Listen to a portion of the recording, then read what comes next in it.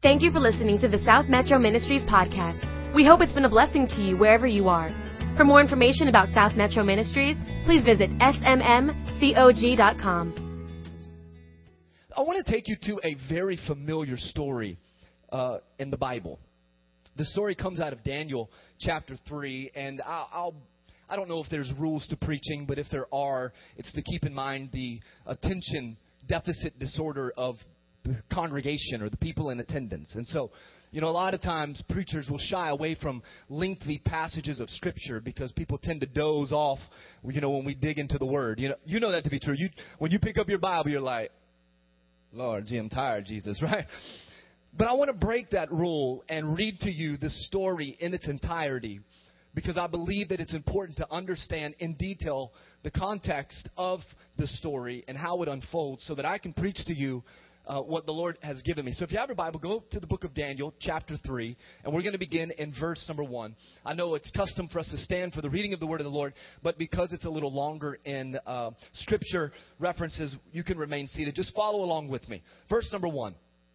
King Nebuchadnezzar built a gold statue 90 feet high and 90 feet thick. He set it up on the Dura plain in the province of Babylon, and he then ordered all of the important leaders in the province, everybody who was anybody, to the dedication ceremony of this particular statue. And they all came for the dedication, all the important people, and they took their places before the statue that Nebuchadnezzar had erected. The Bible goes on to say, a herald then proclaimed in a loud voice, "Attention, everyone, every race, color, and creed. When you hear the band strike up, all the trumpets and the trombones, the tubas, the baritones, the drums, the cymbals, fall to your knees and worship the gold statue that Nebuchadnezzar has set up." And listen to what they say here. "Anyone who does not kneel and worship shall be thrown immediately into a roaring furnace." The band started to play, a huge band, equipped with all the musical instruments of Babylon. And everyone who was anyone of every race, color, and creed, they fell to their knees and they worshiped the gold statue that Nebuchadnezzar had set up. Just then, some Babylonian fortune tellers, some of the advisors to Nebuchadnezzar, they stepped up and they accused the Jews. And they said to the king, "Long live the king! You gave strict orders, O king, that when the band started to play, everyone had to fall to their knees and worship the gold statue. And whoever did not go to their knees and worship it must be pitched into a roaring furnace. Well, there are some Jews here, king, Shadrach, Meshach, and Abednego. And you placed them in high positions in the province of Babylon. And these men, they are ignoring you, O king. They don't respect your God, and they don't worship the gold statue that you've set up." Watch what happens. Furious, King Nebuchadnezzar ordered Shadrach, Meshach, and Abednego to be brought in. And when these men were brought in, Nebuchadnezzar asked, "Is it true, Shadrach, Meshach, and Abednego, that you don't respect my gods and that you refuse to worship the gold statue that I've set up? I'm giving you a second chance.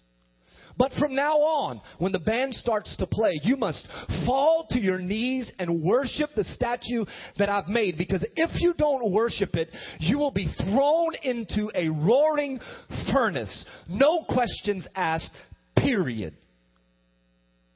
Who is the God? I don't know about you, but this frustrates me at Nebuchadnezzar. Who does he think he is? Who is the God who can rescue you from my power? Shadrach, oh man, I love the audacity that Shadrach, Meshach, and Abednego have. I mean, these guys, they were not playing games. They were unashamed of the God that they served. Shadrach, Meshach, and Abednego answered the king, "Your threat means nothing to us." Now, if you picture it in your mind, it's almost a little comical. Like they're standing there, and all of the other Jews are probably thinking, y'all are idiots. They're going to kill you. And these three young fellas look at the king, knowing what's at stake, and they laugh at him. What you say means nothing, Nebuchadnezzar. Watch what they go on to say here. The God that we serve can rescue us from this roaring furnace and anything else you might try and cook up, O king. But watch the faith. But even if he doesn't show up in the fire, it's not going to make a bit of difference. We still won't worship your silly gods. I almost said stupid, but you already said that today and we're going to get in trouble. Still wouldn't serve or worship your gods. I still won't worship this gold statue that you've set up. Now watch what King Nebuchadnezzar does. Nebuchadnezzar, his face purple in anger. Do you see what he turns into? Barney. I'm just saying.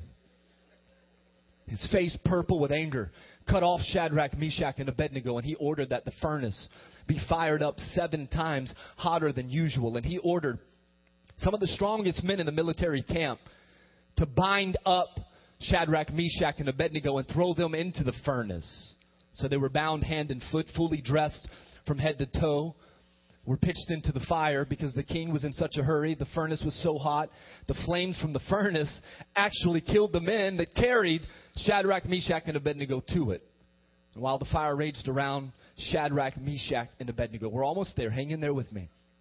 Suddenly, Nebuchadnezzar jumped up in alarm. What? Wait a minute. Did we not throw 3 men into this fire? Well, of course we did, King. We bound them. We got the strongest men from the military. You know, they bound them. We saw them throw them into the fire. But look, he said, I see a 4th man. Now, you got to catch this. And the 4th man looks like a son of the gods. Nebuchadnezzar went to the door of the roaring furnace and he called in, Shadrach, Meshach, and Abednego, servants of the high God, come out here. And Shadrach, Meshach, and Abednego walked out of the fire. All the important people, the government leaders, the king's counselors, they gathered around to examine them. They were probably touching them from head to toe and discovered that the fire hadn't so much even touched these 3 men. Not a hair was singed, not a scorch mark on their clothes, not even the smell of smoke was upon them. And Nebuchadnezzar said this, Blessed be the God of Shadrach, Meshach, and Abednego. He sent his angel and rescued his servants who trusted in him. They ignored the king's orders and they laid their bodies on the line rather than serve or worship any god but their own. Somebody say amen. Therefore, I issue this decree. Anyone, anywhere, of any race, color, or creed who says anything against the God of Shadrach, Meshach, and Abednego, they will be ripped to pieces, limb from limb, and their houses torn down. For there has never been a God who can pull off a rescue like this. Then the king promoted Shadrach, Meshach, and Abednego in the province of Babylon. Praise the Lord. Give him praise. I want to talk to you with this thought in mind. Igniting a fiery faith. In order for us to get to where I feel like the Lord would take us this morning, I want to set up for you a little historical background, to know a little bit more in detail how the story really plays out. So around 605 BC, Nebuchadnezzar attacks, defeats, and conquers the kingdom of Judah. After this attack on the kingdom of Judah, Nebuchadnezzar orders that the best and the brightest, the most elite from within the kingdom of Judah, be deported or shipped back to Babylon. Nebuchadnezzar's plan to do with these captives or these refugees, if you will, was to train them for around 3 years. He wanted them to learn the literature of Babylon. He wanted them to learn the language of Babylon. He wanted to train them and equip them. And then at the end of this 3-year training, eventually place them in high positions in the Babylonian royal court. And so we know that for Shadrach, Meshach, and Abednego, they were among this group of the best and the brightest. And so for 3 years, this training process was going on. But really, it was more than just a training session. It was an opportunity for Nebuchadnezzar to brainwash the captives. He wanted these men to be like the Babylonians, to think like them and talk like them and live like them and even dress like them. And so he attempted to brainwash these captives. And you see that even in Daniel 1, just a couple chapters earlier, that Nebuchadnezzar goes so far as to even change the names of these 3 boys. The original names of Shadrach, Meshach, and Abednego were Hananiah, Mishael, and Azariah. And I think it's really interesting that their names prior to being taken captive, Hananiah meant God who is gracious. Isn't that good? Mishael meant who is like our God. And Azariah meant God has helped us. And so Nebuchadnezzar takes these boys and he changes their name and he changes their personality and he changes the way they behave, and he's indoctrinated in their minds and this heart the culture of the Babylons. And although he could change their name and he could change, how they looked on the outside, he could not change the spiritual condition of the hearts of these boys, and it infuriated the king. And so what does he do? Well, he creates for himself and all of the people in Babylon this golden image, this statue. Now, history tells us that this statue may have been an actual image of himself. And if it wasn't an image of himself, then surely it was an image of the Babylonian god of wisdom known as Nabu. So he creates this image 90 feet high and 90 feet in width. And the Bible tells us this, that he places this statue in the plain of Dura in the province of Babylon. That right now in contemporary times is in Karbala, Iraq. So he places this statue right in the middle of the downtown square. And watch what the Bible says in Daniel chapter 3. And the herald then proclaimed in a loud voice, "Attention everyone, every race, color, and creed. Listen, when you hear the band strike up, all the trumpets, all the trombones, when you hear the tubas and the baritones and the drums and the cymbals," I feel the presence of God, "fall to your knees and worship this golden image that has been erected. If you don't worship this image, immediately you'll be thrown into this roaring furnace." So anytime this music sounded, regardless of what the people were doing, it was their obligation, it was the command and the creed of the king to stop. Stop playing with the kids. Stop grocery shopping in the market. Stop eating your dinner if that's what you were doing. And fall on your knees and begin to worship Nebuchadnezzar and this image that he had erected. Watch what happens though here in verse number 14. These fortune tellers, they come to Nebuchadnezzar and they say, "Didn't you tell us that we must worship this image?" Nebuchadnezzar said, "Of course I did. Then there's these 3 boys. They're not listening to you, king. They're ignoring everything that you say. And so he called for these boys to come to him. And these 3 boys stand in front of the king. And in verse number 14, he says this, is it true? Are these rumors that I'm hearing, that you're ignoring my orders, are they true? That you don't worship my God or this golden image that I've set up? And let me just remind you, because it's worth repetition, what these boys say in verse 16.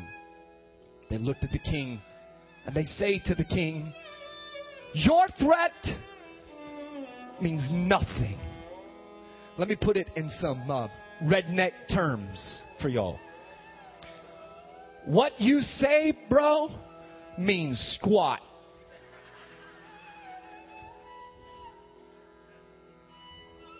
If you throw us in the fire, the God we serve can rescue us from your roaring furnace. And anything else that you might try and cook up, O king. But even if he does not, it won't make a bit of difference.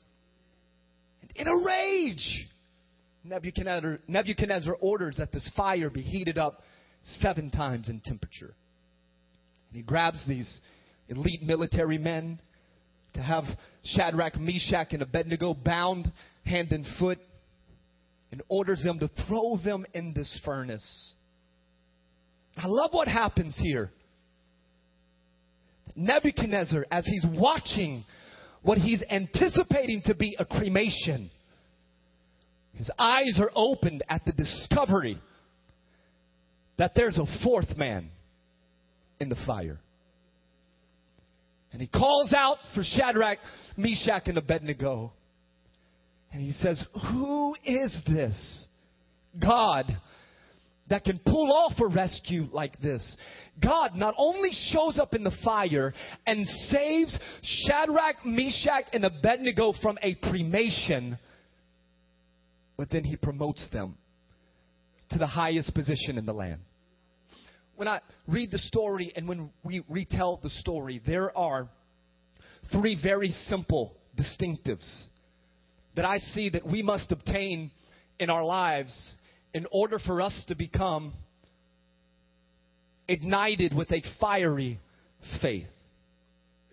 There are 3 things that not only these boys possess, but that you and I must possess as well in order for us to have a fiery faith, a faith in God that says, no matter what happens, I won't turn my back on you. No matter what comes my way, I won't bow down. I won't give up. I won't call it quits. I won't throw in the proverbial towel. I'm not the only one, I believe, in the sanctuary this morning that I get frustrated when I see God do a work on the lives of His people only for them to have little faith and throw in the towel anytime the going gets tough. I am reminded that when it gets tough, that's when the Holy Spirit really starts to move in our lives. So what are these 3 distinctives? Well, number 1, you've got to stand out. You must stand out. Now, I know that I'm talking to a whole lot of grown, mature Christians in this room this morning. And so a message like this surely would only be applicable to a bunch of immature middle school teenagers. But that's not the reality. Pastor Darrell, I don't know why, but anymore it is hard to determine who is saved and who is not. Who is a follower of Jesus and who is a follower of the world? Everybody likes to have the label as Christian. But when you stand out, that means that you are different, that you're set apart, that you're sanctified, that you don't look like everybody else, that you don't talk like everybody else, that you don't behave like everybody else, that you don't dress like everybody else, that something on the inside of you is different. And when they see you, they know that Christ must live inside of you. I'm telling you, we live in a culture where we need people to stand out. But what we have is people who are so concerned with blending in that they decide to bow down. We've got enough followers in this culture. We've got enough followers in this country. What we need are leaders who are unashamed of the gospel of Jesus Christ, who aren't afraid to call sin as sin. Somebody help me out. Who aren't afraid to say, you know what, for me, in my house, we're going to serve the Lord. Say what you want. Talk about us all you want. But the only opinion that matters is the opinion of that king. I'm telling you, there's an epidemic. And this epidemic is sweeping across this. Well, we were a Christian nation. We've got this epidemic. And the epidemic is known as the disease to please. We've got too many Christians.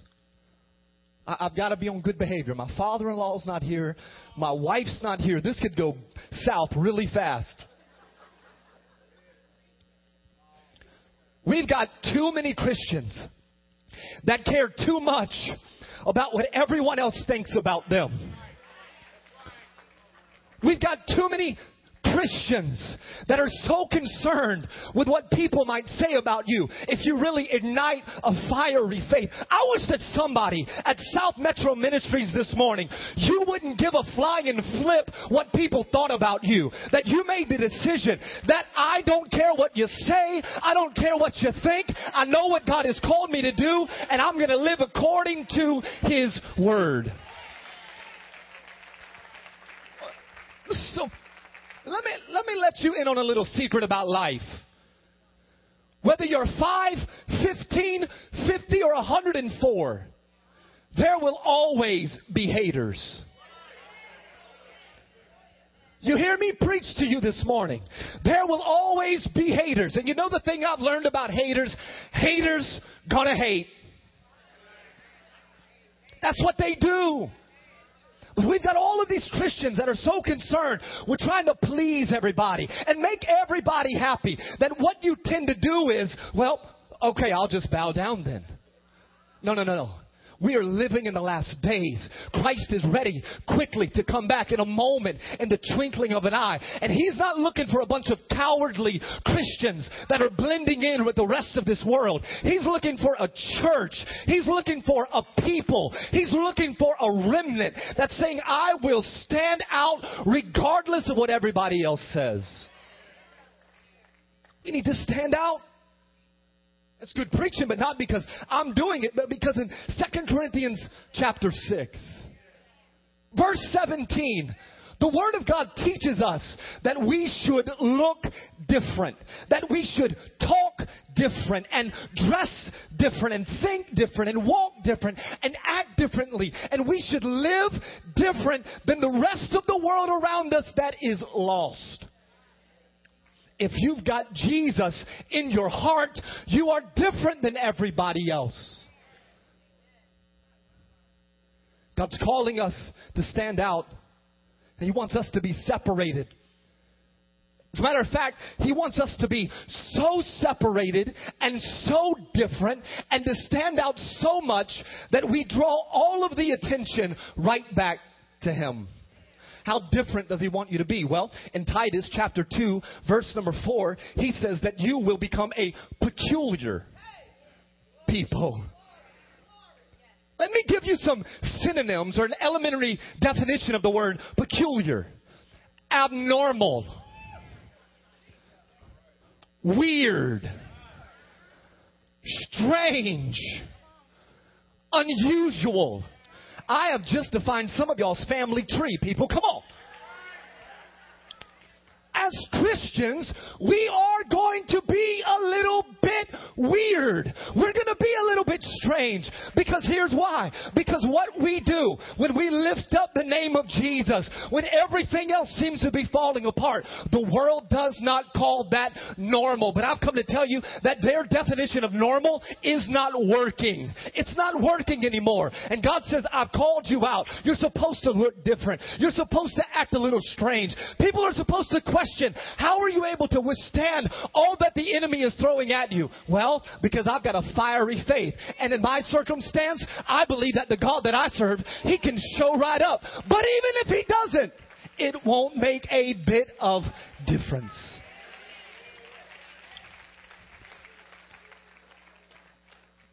What areas do you need to stand out in?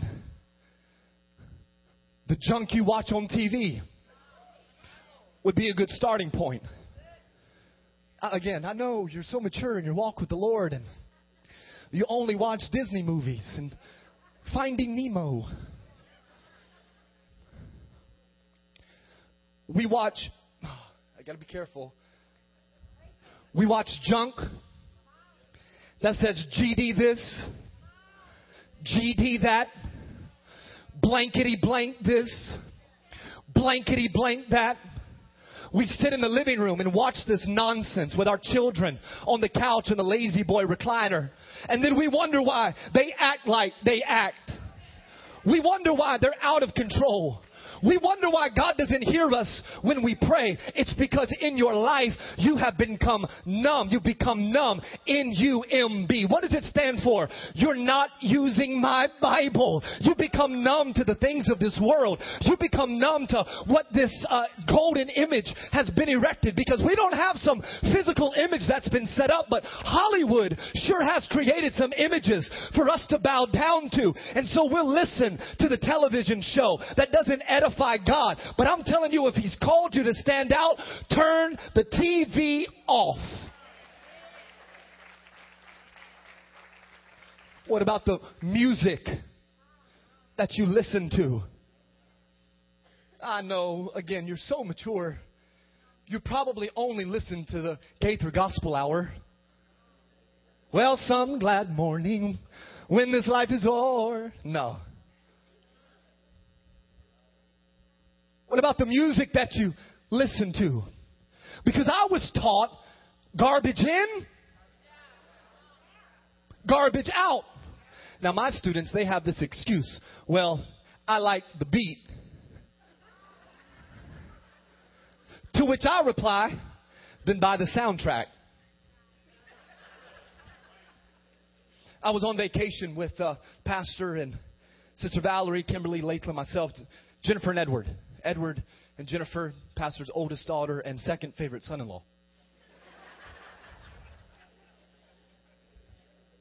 And it was during, I believe it June, first week or so in June of 2012. And it was a perfect time for vacation because Edward and I are huge Miami Heat basketball fans. Now, I've been a Miami Heat fan long before LeBron James came on the scene. Back in the day with Dan Marley and Tim Hardaway, etc. But Edward is a fan because of LeBron. He likes LeBron more than he likes the Heat. But it was during the NBA Finals when the Heat played Oklahoma City Thunder. And so, I mean, it was perfect for us because we got to sit there and watch the game while the girls did whatever, shop. We didn't even care how much money they spent. The game was so good. And I remember during one commercial break, I said to Edward, I'm thirsty, man. I need something to drink. So I got up and I went to the kitchen. I said, do you want something? He said, absolutely. So I went into the cabinet. I pulled down 2 plastic cups. I think I gave him lemonade and me water. And I went back and I handed him his cup. And he looked at it and he held it up in the air. It was a red Solo cup. And he said this, red Solo cup, I lift you up. Let's have a party. Proceed to party. Y'all look really spiritual right now. How many of you know what song I'm talking about? The country music. Some of you are like, oh, Lord, okay. Yeah. And I thought in that moment, there ain't no party like a Jesus party, because a Jesus party, it don't stop. And I'm telling you that even though the song may be innocent in its meaning, this kind of stuff gets into our spirit. It gets into our heart. And we take that stuff in, and out of the abundance of our heart, our mouth speaks. Speaks. What about the way that we dress? Let me tell you, ladies, because again, I know how professional you are, but I stand in amazement, more so as to what you let your daughters wear than anything else. I honestly, there's a part of me that I'd love to have a little girl, but I don't know if I could. I will kill somebody. You know what I'm saying? Like I'll call Eddie. I'll be like, Eddie, put a cap in this dude. You know what I mean? Kill shot, baby. Take him out. Kimberly's always like, you're going to be so hard on our little girl. Yeah, I'm going to be hard. You better believe I'm going to be hard. She's going to have to wear like a full raincoat till she's like 35. Yeah, I'm going to be hard. Some of these girls, they walk. Can I be real? They walk around with these little cheerleading shorts on. They thinking they Beyonce. They got the word juicy and cheerleader written across the bottom. And then they come to you and they're like, I don't know why I can't find a man that loves me. Well, let me tell you why. They keep attracting the wrong kind of guys because they keep fishing with the wrong kind of bait. And I wonder, what kind of mama would let their daughters dress like that? And then all of a sudden, here she comes. Jezebel done walked right up into the church. Listen to me. Respect your bodies as a temple of the Holy Spirit. I know this applies more to the younger men than the older men, but let me give you young guys, all right? Let me give you young guys some of the best advice I know how to give you. You ready? Buy yourself a belt.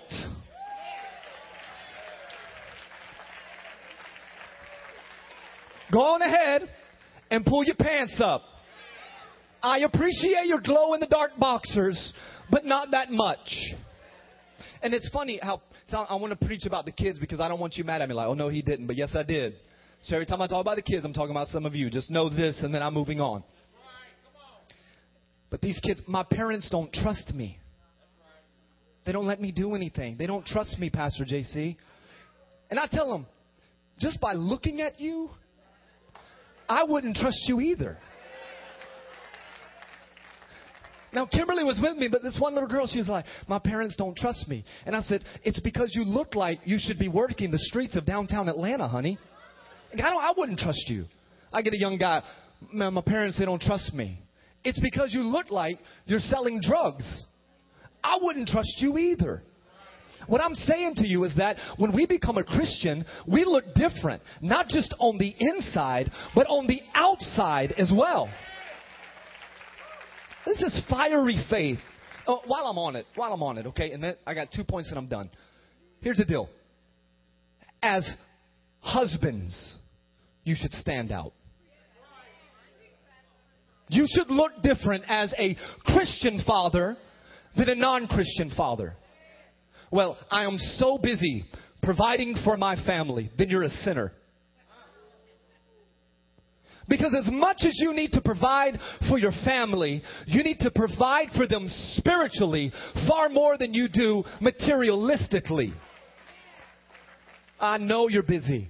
And I know the office is chaotic. And I know that you have deadlines to meet. But you only have one chance to raise your children. You've only got one shot to love on your family. You understand me? And I've told my wife, and although my son may not have understood it when I said it, but don't you ever buy me a t-shirt. Don't you ever buy me a hat. Don't you ever buy me a coffee mug that says world's greatest dad until I earn that title. Because for me, I want to do everything that if you know what the Holy Spirit told me this morning, if you are a dad in this room and you've not told your family or your children that you love them, you better tell them today. Tell them, well, see, when I was growing up, my daddy never said that he loved me. That's between him and God, not you. You should learn from his mistake, and you should love on your family even more. I don't care if your son is 15 or your daughter is 17. You want to sit down on the couch or the chair and say, baby boy, come up here and sit in my lap for a minute. Sweetheart, you'll always be daddy's princess. You look them in the eye. You take your spouse by her hand and you say, honey, I know I haven't been perfect. I know I've made a lot of mistakes, but I'm ready to stand out. You have an opportunity to show your friends how a real man of God raises his family. Raise them in the way of the Lord. Stand out in every area of your life. Stand out and be different. What's the second thing I see in the lives of these three boys? They weren't afraid to speak up. Not only were they willing to stand out, but they weren't afraid to speak up. Now, you know this kind of preaching because this is who our pastor is. Yet we live in a very politically correct America. We have to be so very careful what you say and what you don't say. Yet have you realized that we have all of these political figures? We have all of these athletes and all of these movie stars that are voicing their opinion on topics ranging from A to Z. And they could care less what the church has to say about their opinion. But yet the Christians, the church, the people of God have remained silent far too long. We've allowed the world to step right into our country and remove everything that this wonderful land was birthed upon. Because we're so what? Afraid? What are you afraid of? The fire? Because the God that you serve can show right up in the fire. It's time that we speak up. And we take back this nation. And we come back to truly being one nation under God.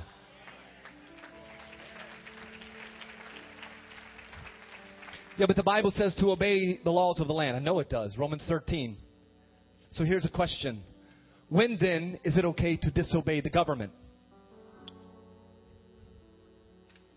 Say it again, Tina. When it goes against this book. And here's the thing about Shadrach, Meshach, and Abednego. They were willing to comply with everything that the king had ordered for them to do. Change our zip code. Change our name. Change our language. Change our literature. Change the way that, you think that we should think. But as soon as Nebuchadnezzar crossed some biblical and doctrinal guidelines, that's when these boys said, no more. Enough is enough. And right now, there are some topics that you, through the power of the Holy Spirit, should be speaking up on. Things like abortion. It is murder. I know that each situation is unique, but come on. Come on. There are wonderful families out there. They can't have kids. They would love to adopt a baby. You speak up for what you know is right. There is no pro-life and pro-choice. It's pro-life, it's pro-death, period. Okay? Speak up. Homosexuality. I know that it's a sin. And I know that God doesn't, necessarily hate the sinner. He just hates the sin. But at the same time, that sinner will stand before a God of judgment on his day of judgment. And at that moment, it won't matter. They've got one opportunity to hear the truth. And the truth is living inside of you. Share the truth. The Bible calls that lifestyle detestable. An abomination. Speak up on it. What about this? Racism. I believe that in many contexts, racism is as bad today as it was 40 years ago. Some of you, and when we live in the South, it is ridiculous here, man. Honestly, I got on the elevator some weeks ago. I was standing on the elevator. There was a precious white lady right beside me. Precious, sweet, elderly woman. The elevator doors opened and in walked a black male. He just walked on the elevator. And I could feel the fear of this woman beside me. And she scooted over towards the wall.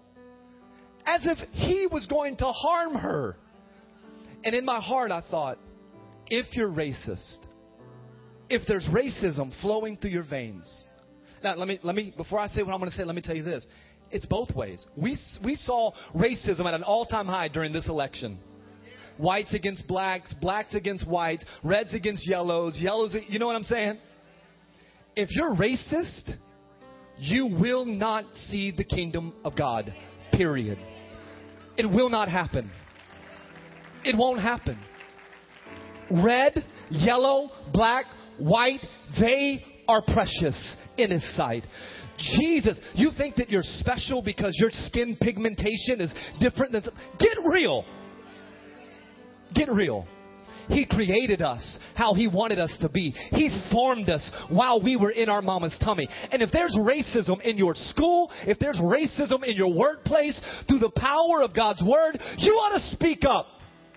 You ought to say something and tell them that it's wrong. Premarital sex. I'll say this and then I'll close. I was taught there ain't no bing bing without the ring ring. Hello. Won't you endorse that lifestyle of your son or daughter? Come on. Raise your guidelines. Raise your standards. If you're single and searching, raise your guidelines. Raise your standards. Protect yourself. View yourself as a temple of the Holy Spirit.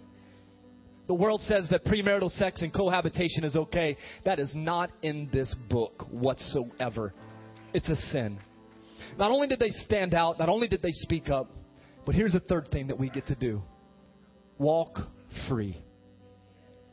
Walk in freedom, knowing that when you make this decision to ignite a fiery faith, to speak out, or to stand out and to speak up, that no matter what flames try to consume you, there will be a fourth man in the fire. Verse 25, but look, the king said, I see 4 men walking around freely. Where the Spirit of the Lord is, there is freedom. And the Spirit of the Lord dwells in truth. Stand out in truth. Speak up in truth. And walk in the freedom of this truth. Ignite a fiery faith on the inside of you. And don't give in. And do not give up. Stand to your feet with me this morning. If you're in this house and you'd say, Pastor JC, I need a little bit more boldness in my life. I need a little bit more fire in my belly. I know that there's people I've got to share the gospel with, but I'm afraid to do it. There's people I need to tell about the love of Jesus to, but I'm nervous to do it. But I want to allow the Holy Spirit to ignite a fiery faith on the inside of me so that I can become unashamed of the gospel. Would you lift up your hands? Anybody in here? Okay, thank you so much. Take the hand of the person right next to you, if you will. You don't know who you're standing to, introduce yourself and get a name. And I want you to pray that God would fill them with the baptism of the Holy Spirit and with fire. With fire. To ignite a fiery faith on the inside so that they can share the gospel and the good news of Jesus. Come on, take your prayers up a notch in volume. Pray out loud for them that God would fill them with the boldness that they need.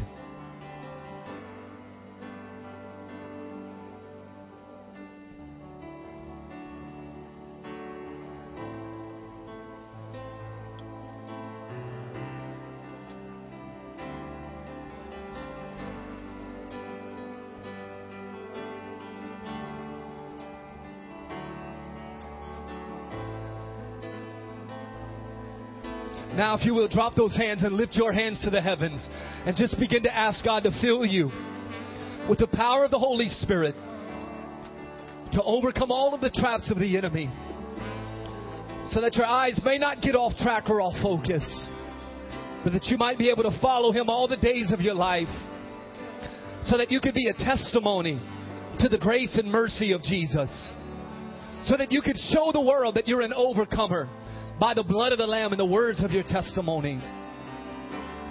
And repeat after me. Father God, cleanse me of me and fill me with more of you. I want to be less like me and more like you. Give me the boldness. Give me the strength. Not just to live like Jesus. Not just to serve like Jesus, but to be like Jesus. And I pray that this week you would give me an opportunity to share the gospel, which is the good news, with someone who is lost and unsaved. Give me the words to say and the boldness to speak those words. In Jesus' name, amen. Thank you for listening to this podcast. For more information, visit smmcog.com.